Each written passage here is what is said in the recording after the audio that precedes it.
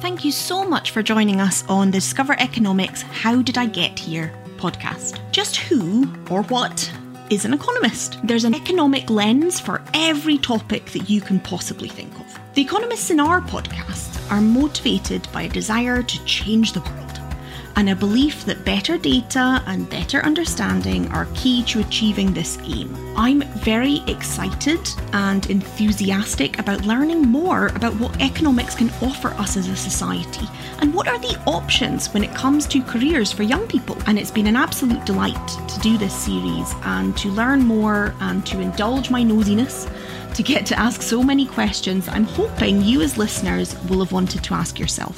Thanks for listening.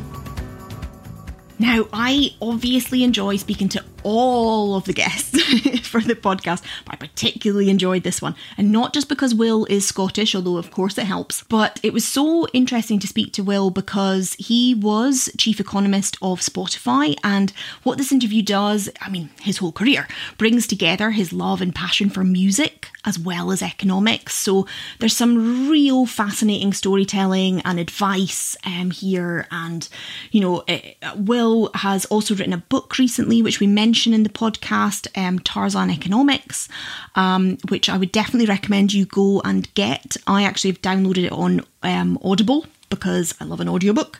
So go out and check that out. It's, really accessible. And I think that quite a few, if you're a teacher and you're thinking about introducing like older students or A-level students to economics, this is quite a good way in, actually. It's not like Freakonomics or any of those books that's a little bit more, for me, for Joe Public.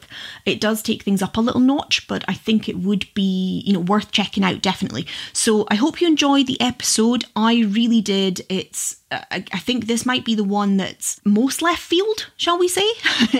Coming at it as like I said, the chief economist at Spotify, and previously for other music organisations. So dive in, have a listen, and let us know what you think. So today we are joined by Will Page. Will is the former chief economist of Spotify and PRS for Music, where he pioneered rockonomics, publishing work on Radiohead's In Rainbows, saving BBC Six Music, and articulating the global value of music copyright. His book, Tarzan Economics, 8 Principles in Pivoting Through Disruption, publishes on the 1st of April. He has served as a fellow of LSE's Marshall Institute throughout 2020 and has been appointed fellow to LSE's European Institute starting in May 2021. Hi, Will. It's lovely to meet you. And thank you so much for taking the time to tell us exactly how you got here. Thank you so much. Great to be here. And I really support your cause. Oh, good. You've given me a little bit of info just before we started about your book. We were talking about Discover Economics and what we're trying to do. And you gave away a bit of a spoiler that the last line of your book is exactly related to what we're trying to do. So I'm going to jump right in there and ask you, what is the last line of your book? So we're going to hop, skip and jump 323 pages, yes, 85,000 words and 18 months of blood, sweat and tears and just wrap it up, Kelly. Who needs that? Yeah. Well, the last sentence of the book is my way of trying to capture the journey that I've been on in terms of being an economist in a very unusual position. I think I was, and continue to be the only economist in the music industry, which technically makes me a monopoly. So I should be smashed up into little pieces. And it's just a very, very unique career path. But the way that I wrap the book up, and we'll go back to the contents of the book later, I guess, but I simply say, don't wait for your job description, create your job description. And I came up with that line when I was doing some work on women in STEM subjects for sort of high school students that are looking at filling in UCAS forms. And people are asking, like, we don't see courses in doing what you're doing, like combining your passion of music and economics. How do we get on that course? I said, there isn't one. And that's the point. Mm. Don't wait for your job description. Create your job description. I think this passive response of, I'll see what jobs are out on the market and respond to them is the wrong way to approach a career path in economics. Look at what you've got to 100%. offer, create a job description and sell that into your employer. I love that. And true across so many things, not just economics. And I do a lot of work with young people where I'm trying to do mentoring and I've taught in the past. And a lot of my conversations kind of tinker around that area. You know, the job that is there right now, I mean, this is a bit of a cliche, you know, might not be there in 5 to 10 years. That knowing what you enjoy and what you are passionate about and what you can make a living doing, because let's face it, we've all got bills to pay, is really important. And sometimes you don't know that until you just start doing stuff, I suppose, as well. I love that. And we definitely will come back to the other pages and all of that other hard work that you put into the book, I promise. It won't just come down to that end quote. A quick pun to my surname there. Thank you very much. Unintentional, but I'll take it. But it's interesting to think that the management teams of companies, which are probably putting out job postings without a minute's thought, can really describe what they need. Yeah. And I just love your listeners, be it the students, be it the parents who are thinking about their children's career in economics, to consider flipping the table and saying, I know what I've got to offer and I know that they need it. Mm-hmm. And there's nothing wrong with having that level of confidence when you're looking at the job market, to go up to a failing company and say, I know why you're failing and I know what it's going to take to succeed. You know, if the whole purpose of the job market is to stand above from the crowd, then why wait for your job description? Just go out there and create one, sell it. Yeah. And that's the thing. Like I said, the managers don't necessarily know. I mean, I'm sure you've come across this as well. The amount of people I speak to about the job descriptions they put out into the marketplace, or the job descriptions that people have that do not match what they do every day. And the person putting out the job description looking for a new member of staff doesn't entirely know what they need until that person's in place. And so many times people will be doing the interview process and they'll get a candidate come in and think, well, you're not really what I was looking for when I started this process. But now that I've talked to you, I understand that you're maybe what I need. It happens all the time. So let me I'm going to rewind. I want to make one of those little... This is where a video would be quite handy. You know, we can do the wriggly screen thing. But let's go back to the beginning. So where did you grow up and what were you like at school? So I grew up in Edinburgh and also with a strong allegiance to the Scottish borders, particularly on the coast of the Scottish borders, just south of Dunbar, really. It's quite interesting if you're from the small town of Dunbar and you think, what have we got in Dunbar? Well, Knockdown Castle, a pretty interesting harbour, a supermarket. But you've also got the small town of the small birthplace of John Muir. And when you work in Silicon Valley in California, it's incredible. Like you have street names, roundabouts, schools. John Muir is like God there. Now, okay, he left Dunbar at the age of 11, but you know, it's the best. A minor point. When you're meeting venture capitalists in Silicon Valley is to say, I come from the town of John Muir, and then you're in. Series A, B, C, D, all the way up to Z. We're funding you. Yeah. So there is a small claim to fame to Dunbar, which I think is fascinating, which is the journey of John Muir and what he did for the national parks of America. But yeah, that's my home. And then through school in Edinburgh, and then through to university at University of Strathclyde, which, you know, the really important academic credentials of the University of Strathclyde at the time was they had more student bars under one roof than any other university in the country. They had 10 floors of bad behavior in that building. I think I got myself banned from just about all of them.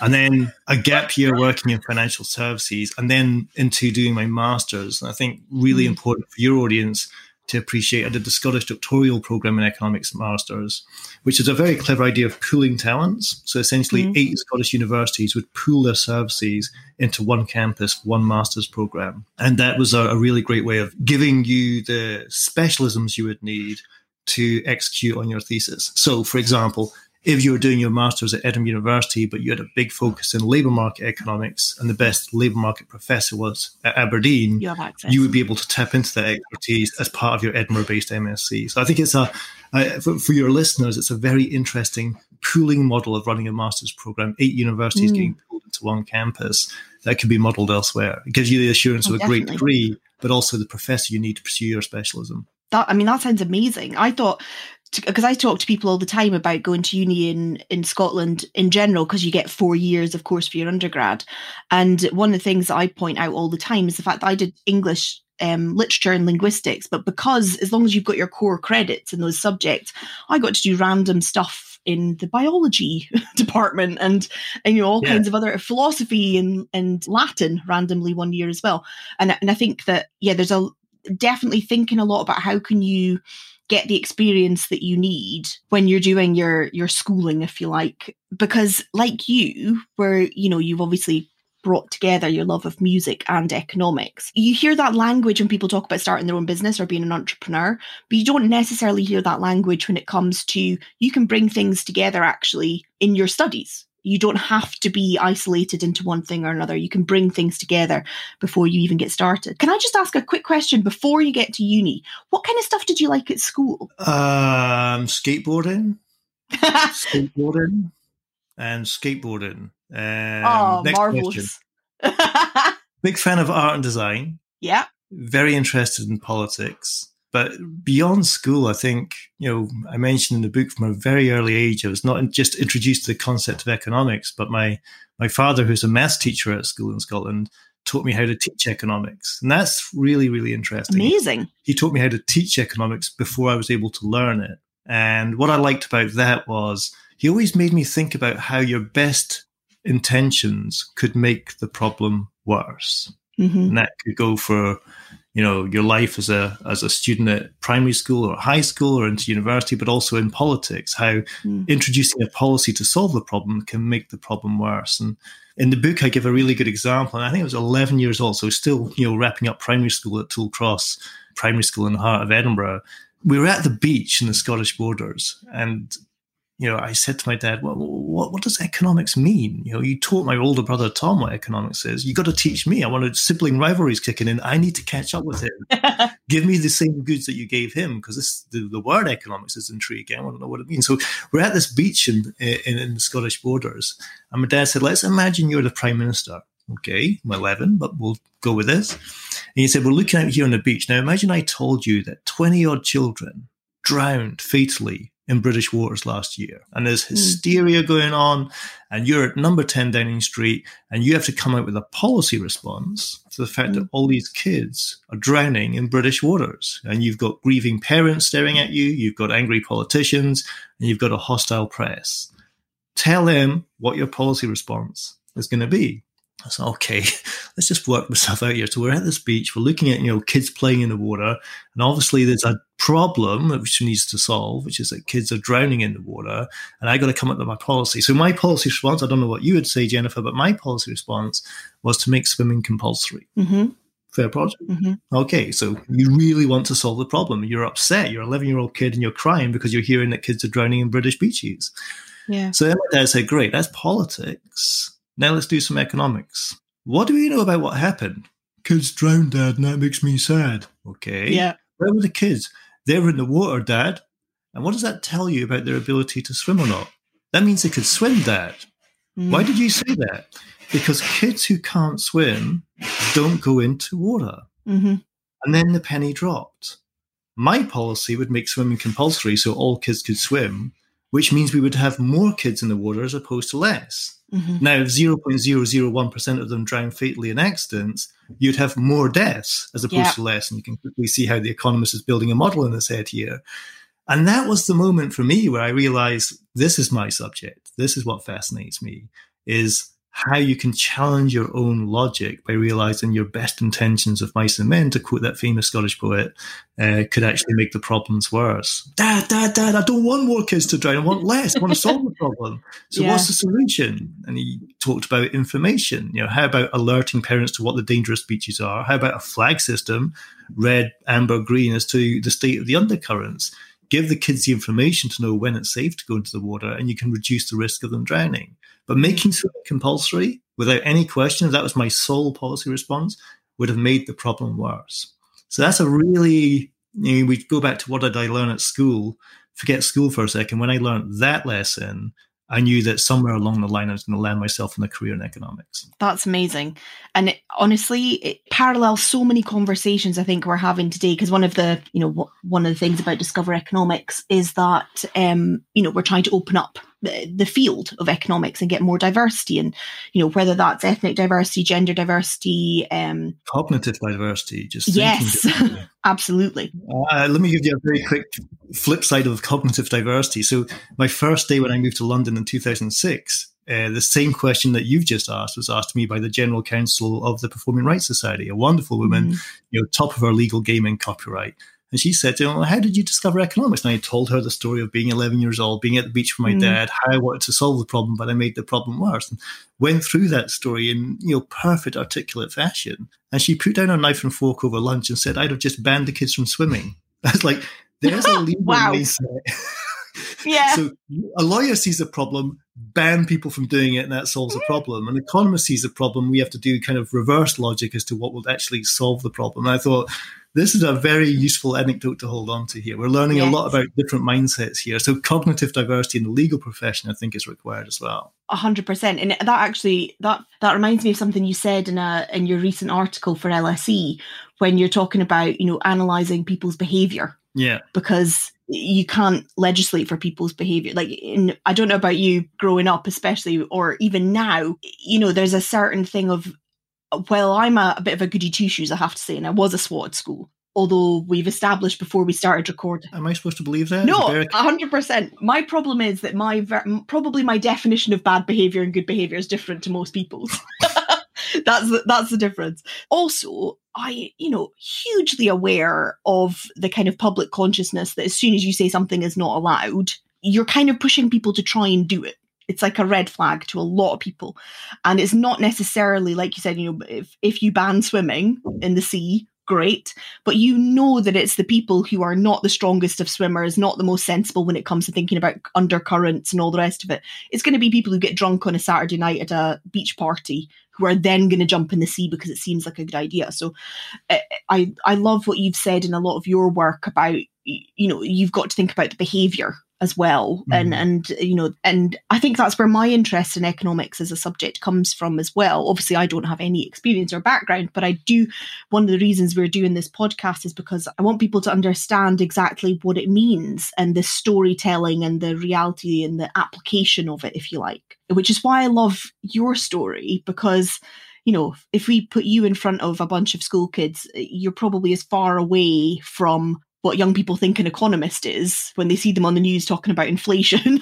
That's very far away from what you do. I wonder if you can tell us a little bit about your time working at the Scottish Government while being a DJ of an evening, because I feel like that is also something that people could relate to quite a lot and will be surprising. Perhaps a Batman lifestyle is the best way to describe it. So by day, wearing a charcoal black suit, blue shirt, red tie, and doing some of the most boring work known to man, like local income tax reform, wonderful icebreaker. Yeah. And then by night, I found myself, desperately trying to get into the music industry. So I started writing for an award-winning publication called Straight No Chaser, which is run by quite a famous DJ in Britain called Giles Peterson. And, I was specializing in working with Philadelphia hip-hop artists, particularly The Roots, Rich Medina, King Britt, these types of people, and also Brazilian funk stars, especially the composer Eumir Deodato and Marcelo D2 and these artists. So Brazil and Philadelphia funk music by night, and then government economic tax policy by day. So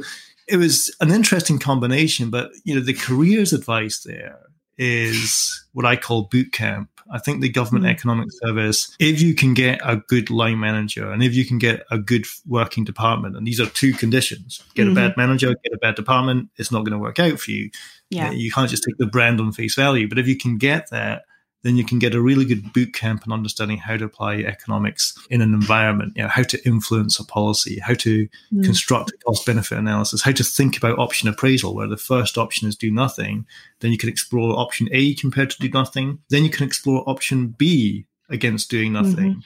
A very simple twist to the tail there, but a lot of people think I'll just compare option A to option B. No, you compare option A to do nothing, you compare option B to do nothing, and then you build out your net assessment of the costs and benefits. So I would stress that the government economic service is a fantastic boot camp to build an economics career. So having 2 years, 3 years in the government economic service, is really going to stand you well in terms of future steps. Great training, some great mentoring, and also you get to understand influence. Like, you can be a great economist and have zero influence on what's going around you. And I don't care if you're a PhD from the University of Chicago and all these accolades. If you're not influencing, then how can you take value in your job description? The job of economics is to have impact. And that's a different skill. That's communication skills. That's something that's come up in a few of the other interviews, which is, it's not really until we get into the workplace that you start to learn about not just having the best idea, but how to communicate it to the people that you need to communicate it to in order to get things done.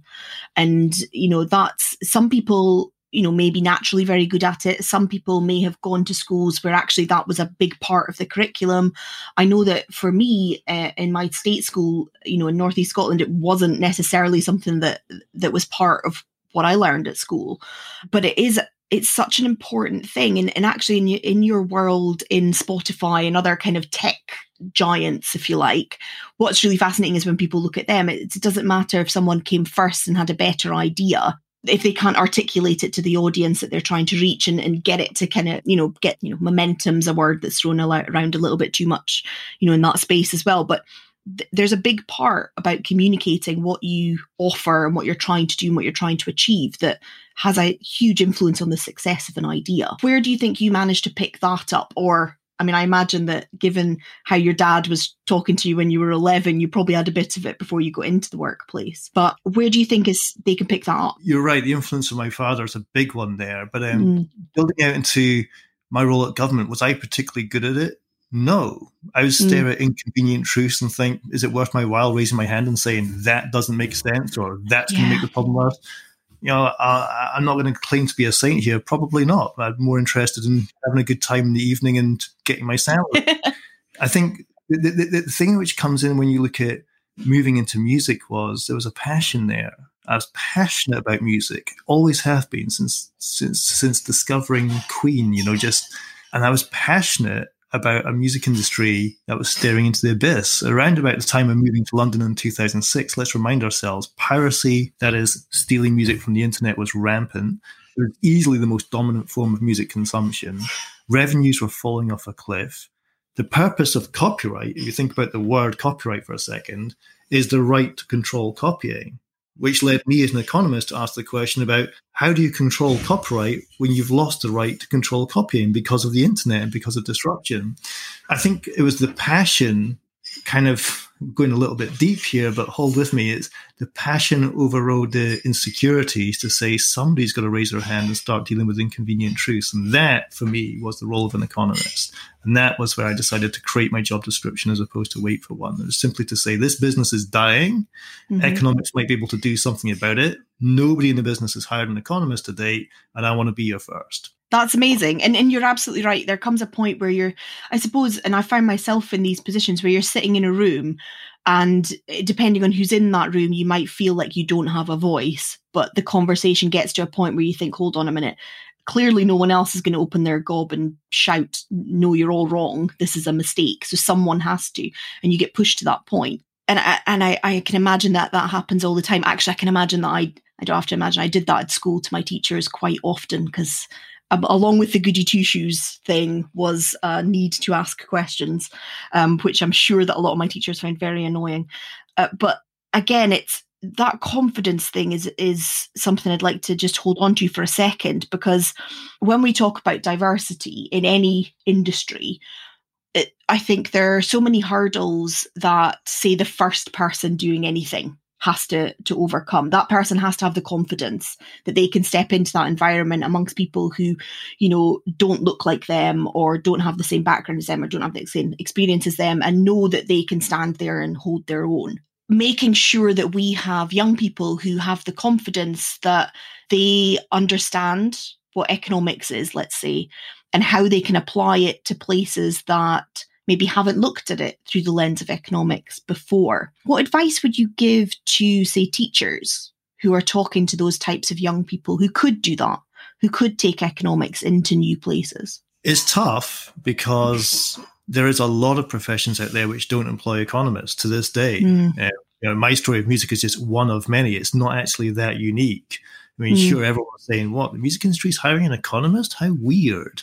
But you could see that for a lot of professions. And that, again, goes back to those last words of the book. There's not enough people creating their own job description and applying it to their profession. I remember my father saying that economics was not about, Greek symbols and crazy mathematical formulas, which is the off-putting part, or solving a Lagrange formula in calculus. I mean, my master's was basically 12 months of solving Lagrange formulas. Let me be absolutely clear to the students and parents listening to this podcast.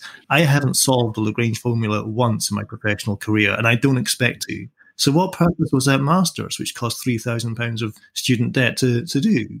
Just a genuine question. Like, was that a useful tool to apply? Have I seen any calculus being applied by any professional economic colleagues? No. So what are you teaching? Why don't you learn Google BigQuery, Tableau dashboards, and the best Excel skills in the block? Make you a far better economist than learning calculus all day and all night. So there's questions there. So I think the best thing, I would go back to what my father said. It was just about abstraction, thinking about problems differently. Why do we have a drought? Because we run out of water, Dad. No, because we priced water too cheaply. Thinking about the problem differently. And in the book, in the 6th chapter of the book, it's called Pivotal Thinking. It's where I tell the story of being on the beach. But I quote something from Rory Sutherland. He's this famous ad man and a brilliant guest for your show. I'd really encourage you to get Rory on. He's, when you go to the Ogilvy offices, it has some big bold words above the reception, "We sell or else." It's a great way of reminding people in advertising what we do. Yeah. But he gave me this line once where he said, the opposite of a good idea can also be, a good idea. Simple. There's a sentence of a matter of words. No 65-page PDF slide deck here. The opposite of a good idea can also be a good idea. And it's a way of thinking like that, which is, okay, you got a good idea. Let's just do one basic economics. Jennifer's got a good idea that a monopoly would reduce output and increase prices. Mm-hmm. I get it. That's why we smash up monopolies. That's why monopolies are bad. That's why the board game teaches us, right? So how about this? The opposite of a good idea is also a good idea. When I look at tech monopolies, which have no marginal cost, they're software-based companies, they expand output and pretty much eliminate price. So the opposite of a good idea can also be a good idea. Now, there's something which, I'm going to bring this back to the students listening. How much money have you spent on Facebook? Nothing. But they're a monopoly. Hold on. They're expanding output, 1.6 billion people getting 1.6 billion unique news feeds, none of which are the same. So they've expanded output, but they've eliminated price. So you can't simply grab off the shelf the old economic textbook of what is a monopoly and say, that's a good idea, let's break up monopolies. We're not regulating Tesco's, we're regulating technology, and this stuff is hard. Yeah. But I would love the students listening and for the parents listening to use that example, because social media is in all of our lives. Yeah. They're all called monopolies, which, by the way, the plural is kind of amusing there. There's all these monopolies. There's the end on the end of that. But yeah, we relate to social media, but then if they are monopolies, that is, there's more than one monopoly, which is an anomaly. But if they are monopolies, they're definitely not monopolies in how the textbook teaches us. So either the textbook is wrong or the description is wrong, but something's got to give. And I think there's a lot of that required in economics, especially from kids studying today, to realize those textbooks. Yeah, I'm a fan of saying next year's curriculum is already out of date, but the curriculum that they teach in economics is approximately 23 years out of date. So there's a lot of work to be done there in terms of, okay, I can pass my exam and score an A, but I'd much rather challenge conventional thinking and give myself an A instead. And that's the challenge, I suppose, for parents giving advice to their children, and also for the students making decisions themselves. And you and I have probably also had to make this decision of, I know I'm going to do this qualification and I'm never going to use it again, but if I don't get it, I'm not going to be able to walk through this next door that I want to walk through in order to do the next thing that I want to achieve. And that's a horrible decision to have to make, especially when we're talking about things like masters that cost money and not everyone has access to them.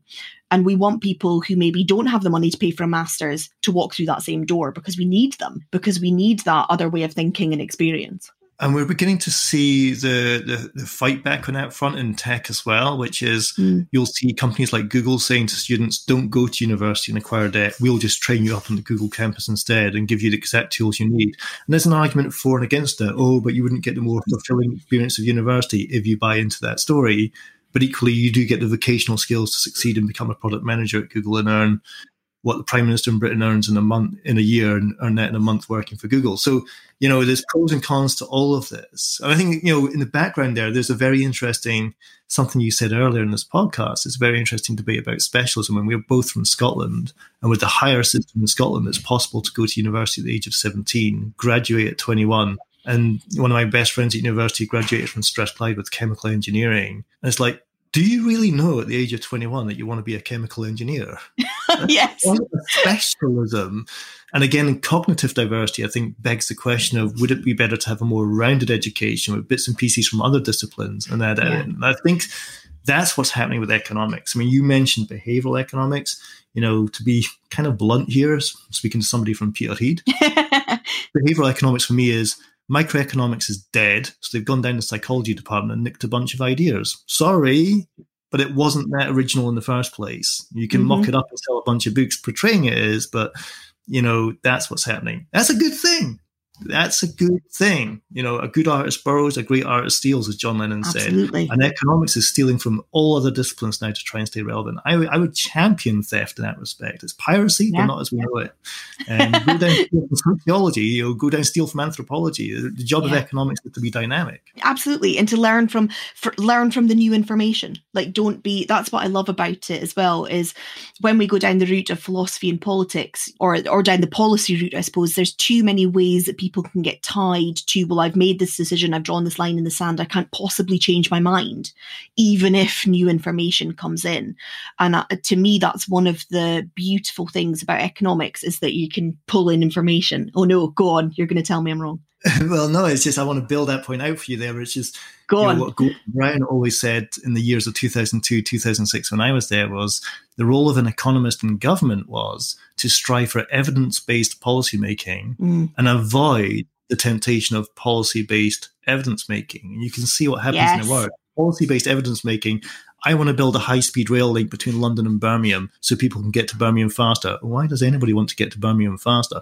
Nevertheless, find the evidence to justify that rail link versus looking at the evidence and trying to understand whether there would genuinely be an uptake to commute from Birmingham to London. So evidence-based policymaking is what we should be going for, whether it's economic evidence, whether it's psychological evidence, whatever discipline you can to form a policy is a good example of an economist.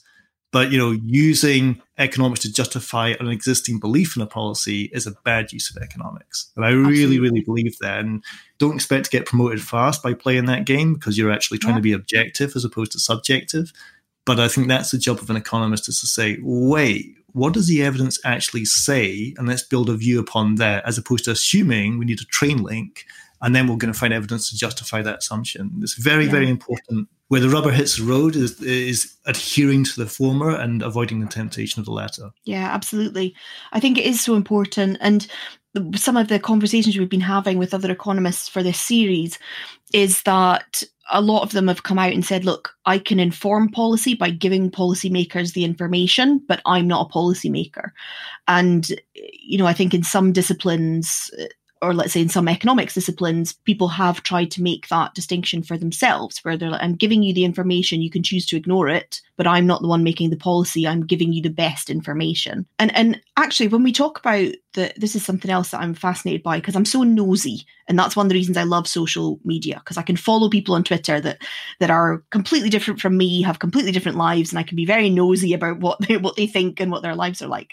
And I recommend that to anyone who's just trying to learn more things. Find excellent people who share their lives and kind of listen in. And the interesting thing as well about economics, because we can start to drill down to how research is conducted and how we consume research as well, when we think about diversity, and something that's coming out in the last few years, or certainly that's been more visible to the public in the last few years. I'm sure that there's people shouting, listening to this, saying, we knew for a long time that research can be biased and that not all data is created equally, etc. So I think what's also good about economics borrowing other disciplines is being willing to look at how we collect information and how we process information, and understanding that, numbers on their own don't tell the whole story, and how the people who then translate those numbers, they have their own biases. Amen. Yeah, it's a big one. It's interesting when we think about some of the contents of the book that's going to be relevant to your audience. There's a chapter there called Big Data, Big Mistakes. And I'll take what you were saying there and take it a step further, which is sometimes having all the data is the problem. And we call it quantification bias, where you are biased to what you can measure and not only lack the bias or the balance, but you just disregard what you can't as irrelevant. And that's where the problem happens. The quantification fallacy almost as well. And I explore that in the book. And with Spotify, we had all of this data, and a common question is, you had all this amazing data. What did you do with it? The job of an economist was to be the sort of the opposite end of the spectrum, which is not trust it, because you can build a dashboard and show a spike. Doesn't tell me anything. Yeah. I need to challenge that dashboard. Why was it built? I need to question that spike. Is it just common sense? Mm-hmm. And then look at what else is happening, which wasn't being measured. I give you, some very, very quick examples, but just and if you think about big data, here's a great one. Everybody at school or the parents listening will be familiar with Google. We'll be searching for Google for the content that we're looking for. That's a pretty familiar task. So let's say, here's a good example, Apple One, which is a bundle which students, parents might be considering. $30 a month gets you all of Apple's products. News, music, film, games, fitness, 2 terabits of storage if you happen to work at NASA. It's all there for $30 a month. If you search for Apple One on Google, the first link will be a paid search link, paid for by Apple to appear at the top of the rankings on Google. The second link will be an organic link to the Apple One bundle, which Apple didn't have to pay for. Mm-hmm. You don't need to be an economist, and you may well be a parent of a kid working out what they want to do with their UCAS form. You may be with that kid staring at a UCAS form thinking, how should I fill it out? To spot that and realize we have a problem. I'm preaching to the converted. I search for Apple One. I don't need to pay Google to appear at the top of the rankings when somebody searches for Apple One. And in that chapter, I take an example of Steve Tadelis, the former chief economist at eBay and a professor at Berkeley University, and does some really great work that challenges not just how markets work, but how economists think. And he did this great project with eBay where he identified hundreds of millions of pounds being spent on paid search advertising, which didn't need to be spent. You can take that money off your P&L tomorrow and not affect turnover. Paid search advertising is only achieving what organic hits would have achieved anyway. If I search for a Gibson Les Paul guitar on eBay, guess what's going to come up? A Gibson Les Paul guitar on eBay. We didn't need to pay for that search.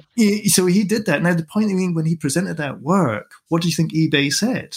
Well done, Nobel Prize winning piece of economics. No, we like spending that money on paid search advertising. We have quite a cozy relationship with Google here. And that's, again, an example where the rubber hits the road. Yeah. A 10-year-old could spot there's a problem there in terms of paying for something that you would have achieved anyway. But even at the higher echelons of business, you have these reciprocal relationships which say, don't rock the boat so fast. And I think that's, for me, is that's the type of corporate turf war and policy turf war if you're working in the public sector, where economists really need to get their hands dirty and, earn their bread. Tricky, because you're always trying to avoid not getting sacked, but relevant. And then again, how many big data scientists have showed the benefits of paid search advertising without questioning whether the organic hit would have come up in the first place? And I'd ask all your listeners, maybe take a break from this podcast, jump onto Google and try it yourself. Yes. It's hilarious to see. I know, absolutely. And also what you were saying there about not just having all that big data, but asking, can I trust it? That's one of the first things, because as I said earlier, I work in digital comms and I spend so much time educating people. Like, you're looking at, say, Google Analytics for your website, and it will give you some demographic data. Well, how many of your households have a device that has one IP address, but is used by 4 different people who hit 4 different demographics? Yeah, absolutely. So that's in what, so how do you know? And it's making sure that, yes, you've got the numbers, that's one step, but have you asked how those numbers came about? Where did they come from? What could possibly be skewing that information before you even start to analyze it? I think that something that came up when we interviewed Rachel Griffith, and something that I think my parents gave me, the absolute gift that they gave me that I still hold on dearly to, is just being endlessly curious about how things work. Yeah. And that's the biggest thing you can do, I think, if you want to be an economist or just in anything in life, is making sure you're the one that's asking the question of, well, how does this work though? We can't take anything for granted. I know, it may be worth, as we come out of the pandemic, just touching on that as well, because a hat tip to Tim Hartford and How to Vaccinate the World, podcast and broadcast on the BBC, for introducing some sort of coherent mathematical analysis to some of the numbers that are being handed around with the pandemic. But if you're told about a regional R rate, okay, think about that. A regional R rate, you're right to raise your hand and say, how in God's name are you going to measure the R rate by region when people are moving around? Yeah. Sorry, but we've got quite a big elephant in the room here that we need to tackle. If I'm supposed to be worried about in one region it's 1.2, in another it's 0.9.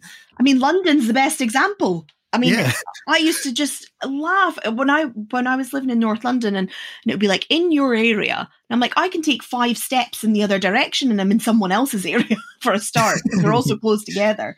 And yeah, it's impossible. It's impossible. And it just maybe drawing on Spotify there with the R rate debate, I'll bring it back to Spotify and give you a really good example that your listeners, the kids at school and the parents wondering where they're going to go at university, can relate to is at Spotify, we have a free tier.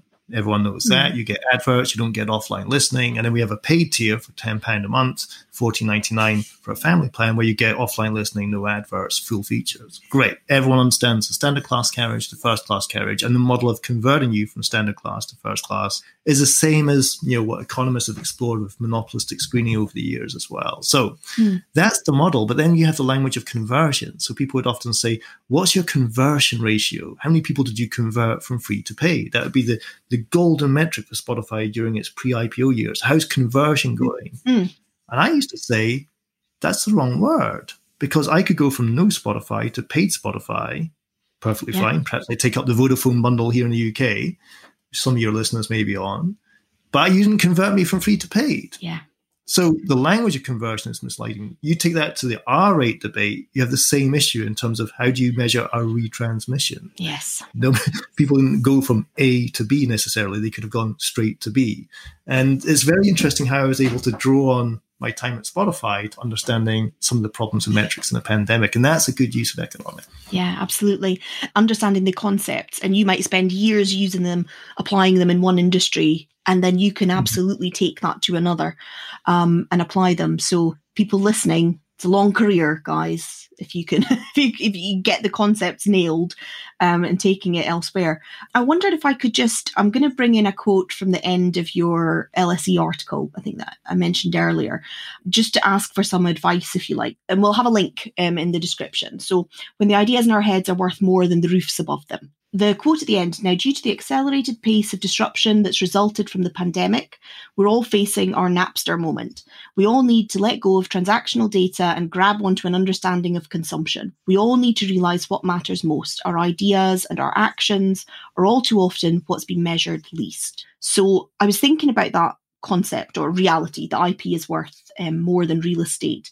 And what does that mean for young people in their future? Because gone are the kind of traditional ideas of, childhood, go to school, get a job, buy a house, that I was brought up with. And I feel like, so the generation that have just come out of university, let's say right now, and are in the job market, but early on in the job market, people talk about that being the kind of lost generation. They're not going to be able to afford to buy a house, or it's, all of those traditional markers, let's say, were gone for them. And if you're a young person right now and you listen to that in the media, you think, well, I really want to swear there. You think, oh, what am I, what does that mean for me? Because I'm even, I'm further away from that, let's say, than they are. So what advice would you give to young people who find themselves in that position and thinking about the future and, investment and life markers, let's say? To that paragraph specifically, I'm going to draw on a pretty clear example here of how to think differently about how the world has been measured over the past decades, if not centuries, to why I think music's journey, articulated in my book, matters so much is because it got there first. It was the first to suffer digital disruption. It's the first to recover. And, to that quote, everybody now is staring at their Napster moment. Professions, and I mentioned in the book, accountancy, banking, and lawyers were previously the 1, 2, 3 top professions for any university graduate when I was at university, back around the time of Henry VIII.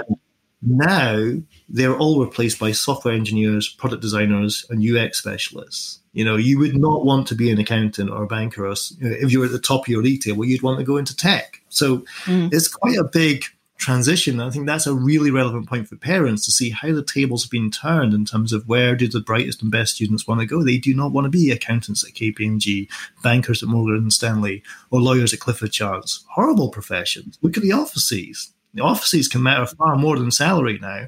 They want to be in an open office environment that's offered by tech. And it'll take decades before those old professions can adapt, can let go of the old vine, as I use in the expression of Tarzan economics, and grab onto the new one. But the other point that's in there is, from understanding how things are consumed to being sold. So one of the key lessons from Spotify is we gave up on a world of transactional data. Okay, so follow me here. In the late 90s, in the cocaine capitalism of the late 90s, when the music industry was at its peak, when record labels would take helicopters to their private jets, they used to sell CDs, get this, by the weight of pallet. I've got a pallet of CDs here. Great. Not what's on there. How much does it weigh? 30 kilos. I'll give you this much for it. Shania Twain, Robson Jerome, doesn't matter. It's all going to sell. Now we get to see the consumption analytics of every single stream happening on Spotify. Time of day, IP location, age, gender, profile of the user, source of those streams. Everything about consumption. And that's a big revelation for me in terms of how music got there first, in terms of letting go how things were sold, transactional data points, to how they're consumed, consumption analytics.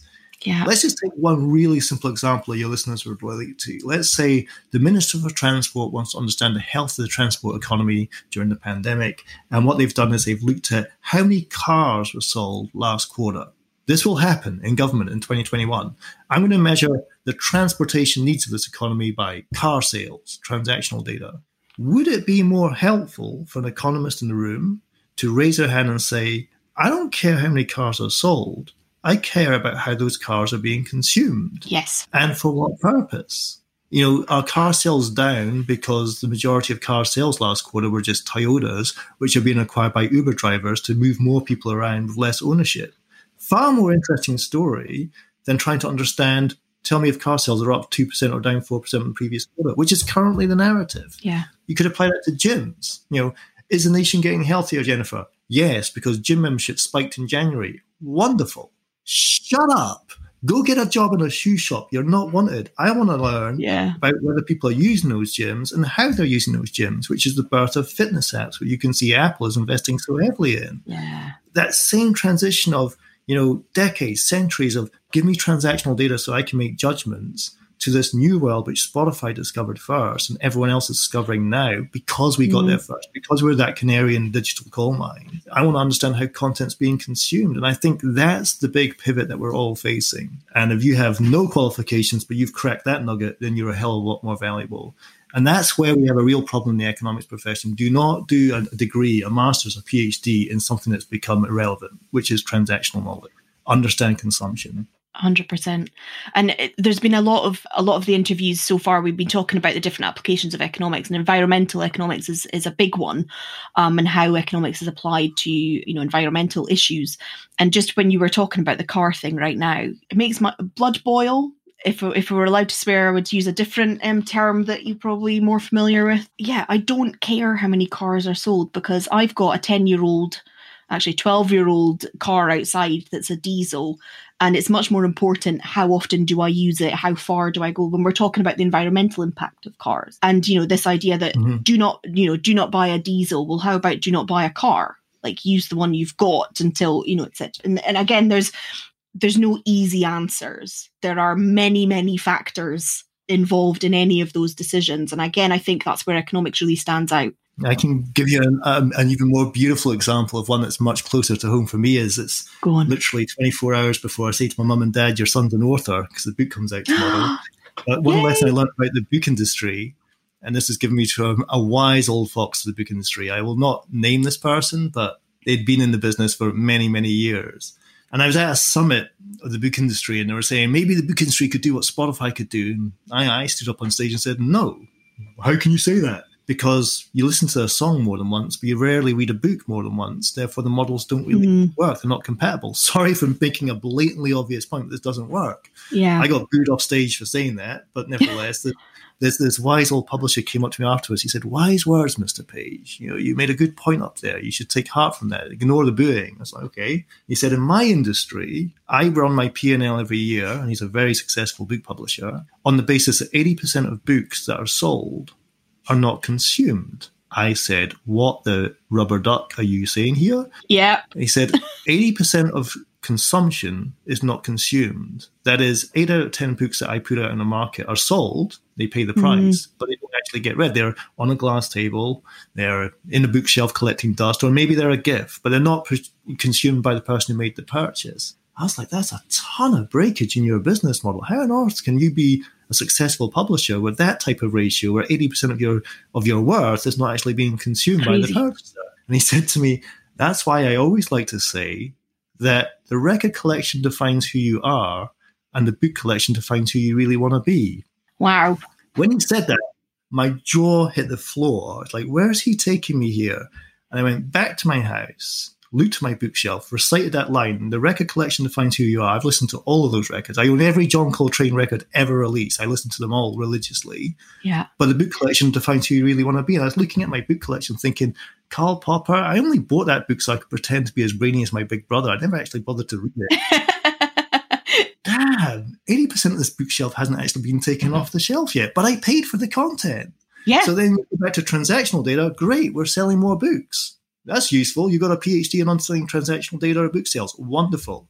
I don't care. I want to understand how are those books being consumed, if indeed they're being consumed at all. And also, we could talk about this for hours, but also then the next question for the book industry is, does that matter? Will people continue to not consume or not consume in that way?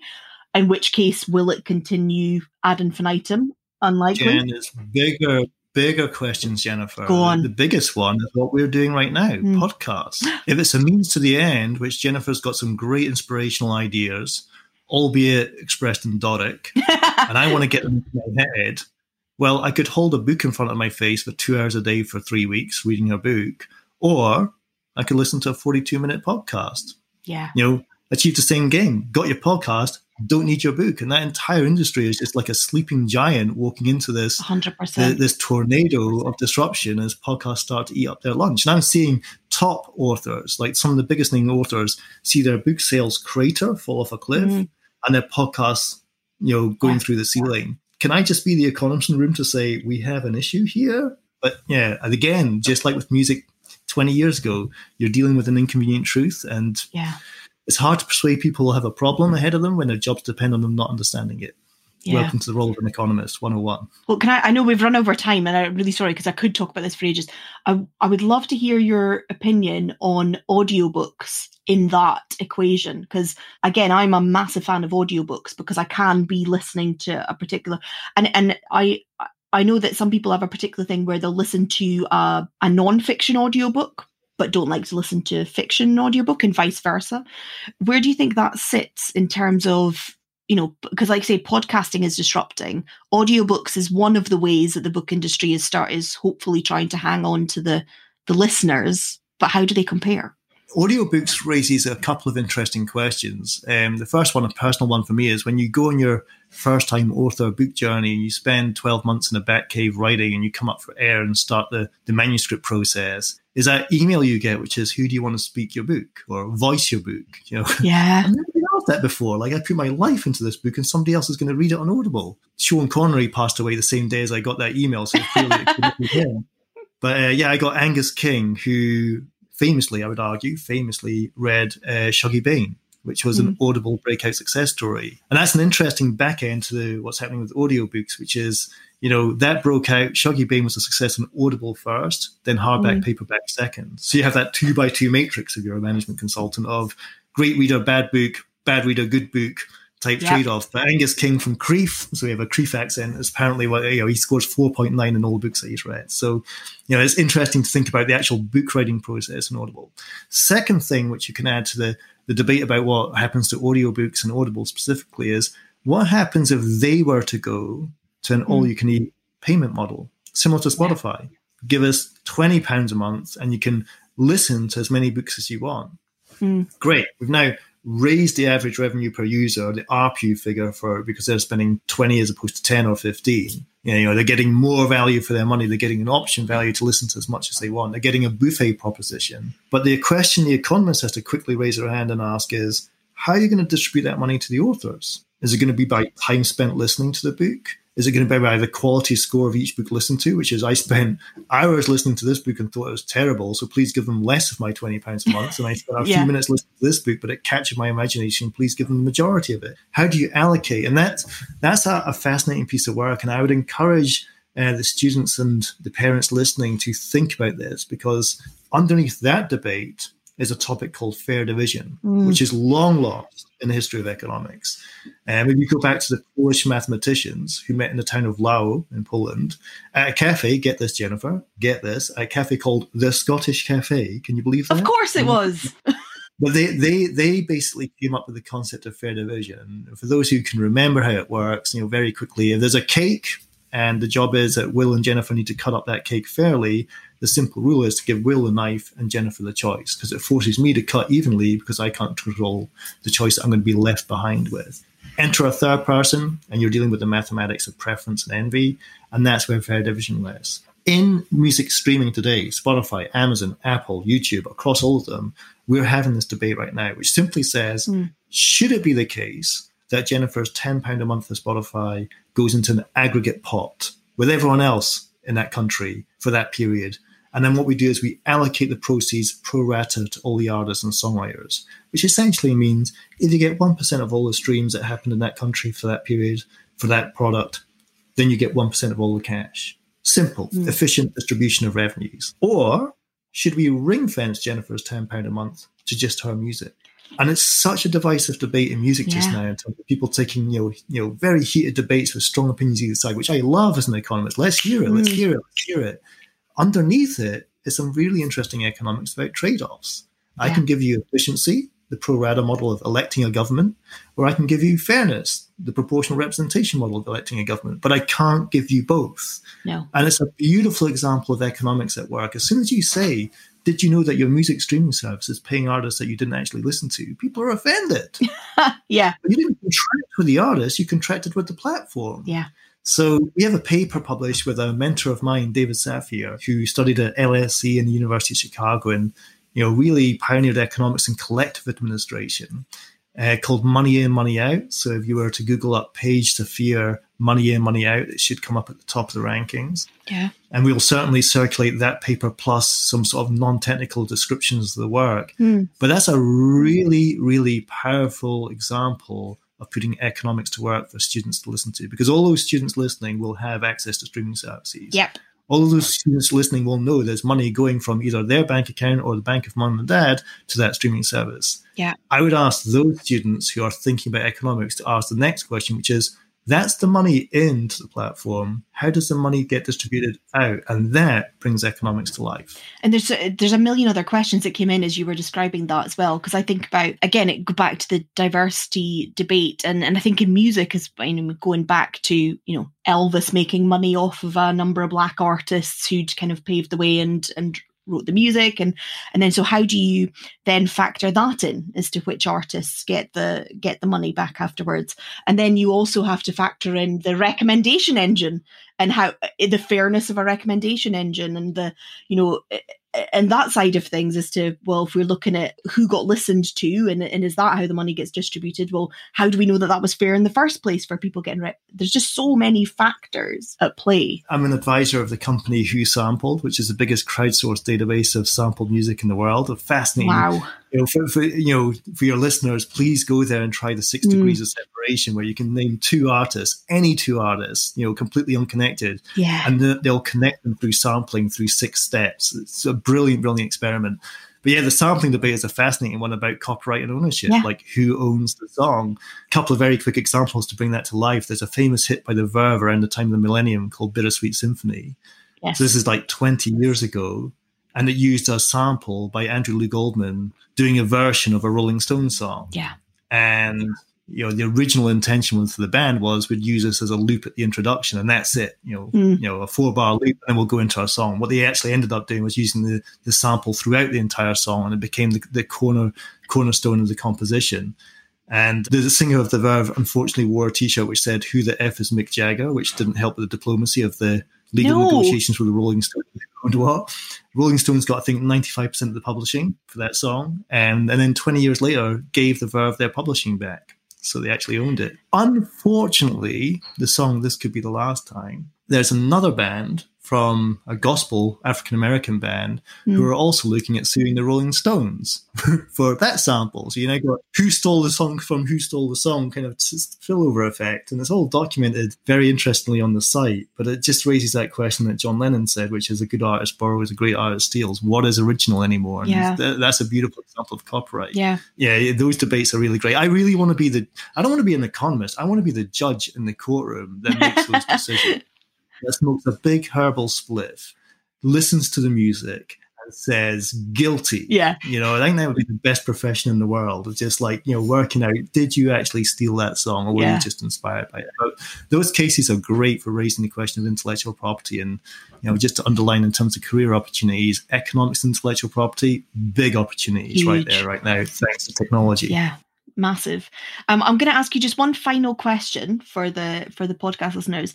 I mean, we've covered this in many different ways, I think, throughout this discussion, but just to kind of, let's see if there's some way we can summarize a little bit of it. But what advice would you give to teachers and parents who are talking to young people about economics as a career? Just to kind of distill, if you like, some of the advice. I'm going to try and give you one that nobody else would give. Ooh. I don't want to repeat words that people will hear in other podcasts. I think that'd be value added, as it were. Yeah. I'm going to go back to Adam Smith. Okay. And go back to his career. And he said a lot of really, really, to try and really understand Adam Smith, it's hard. Some of that language is gobbledygook. But when you get digging, you can really uncover some absolute gems that influence your life. And this story revolves around when Adam Smith was at Glasgow lecturing in philosophy and then moved to Oxford and spent a few months down there with the Dreaming Spires of Oxford, the most prestigious academic institution in the world at the time. And after 6 to 8 months there, and forgive me if I get the dates and the facts slightly out of context here, he decided to quit Oxford and go back to Glasgow. And the deans of Oxford said to him, Adam, you're the most important academic on the planet. America's been built based on your principles of the free market. Everybody's been influenced by your work. You're questioning, it's the Enlightenment did, the role of the state in the church. And then you're here at Oxford and you're deciding to go back to Glasgow, not Aberdeen or Edinburgh, but Glasgow. Why are you quitting here? And now I'm going to paraphrase here, but Adam Smith basically said, as soon as a professor no longer has to compete for his students, he therefore becomes redundant. And what he was meaning was, because everybody wanted to study at Oxford, he didn't need to try. He'd need to keep himself on his toes, didn't need to advance his ideas. And when I read this, it just explained so much of some of the challenges of universities being essentially monopolies, which is, if I don't need to compete for that next round of 180 students wanting to do Econ 101 next year, then I don't need to try and be a good professor. And I think back to university about how many bad lectures I had, how many god-awful professors there were. So many. So much deadwood needs trimmed. And you're being asked to cough up £9,000 in fees for this deadwood. Mm-hmm. And I think what Adam Smith said is it's because they don't have to compete. Mm-hmm. They've got job security for life.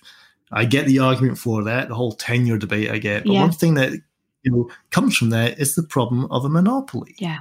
This means you can't go bankrupt. You don't need to try. So I would just stress to students and parents, yes, there is prestigious universities out there. And yes, I'm sure they've earned their reputation. And yes, I'm sure they're going to justify that reputation in their fees.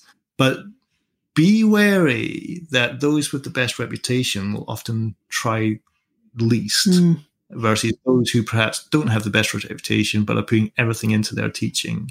Those superstar academics you see on the profile, you ain't going to get lectured by them. And even if you do, you won't get tutorials with them and you'll never get time in their offices. So don't think that part of the appeal is actually going to come to fruition when you make that choice to where to study.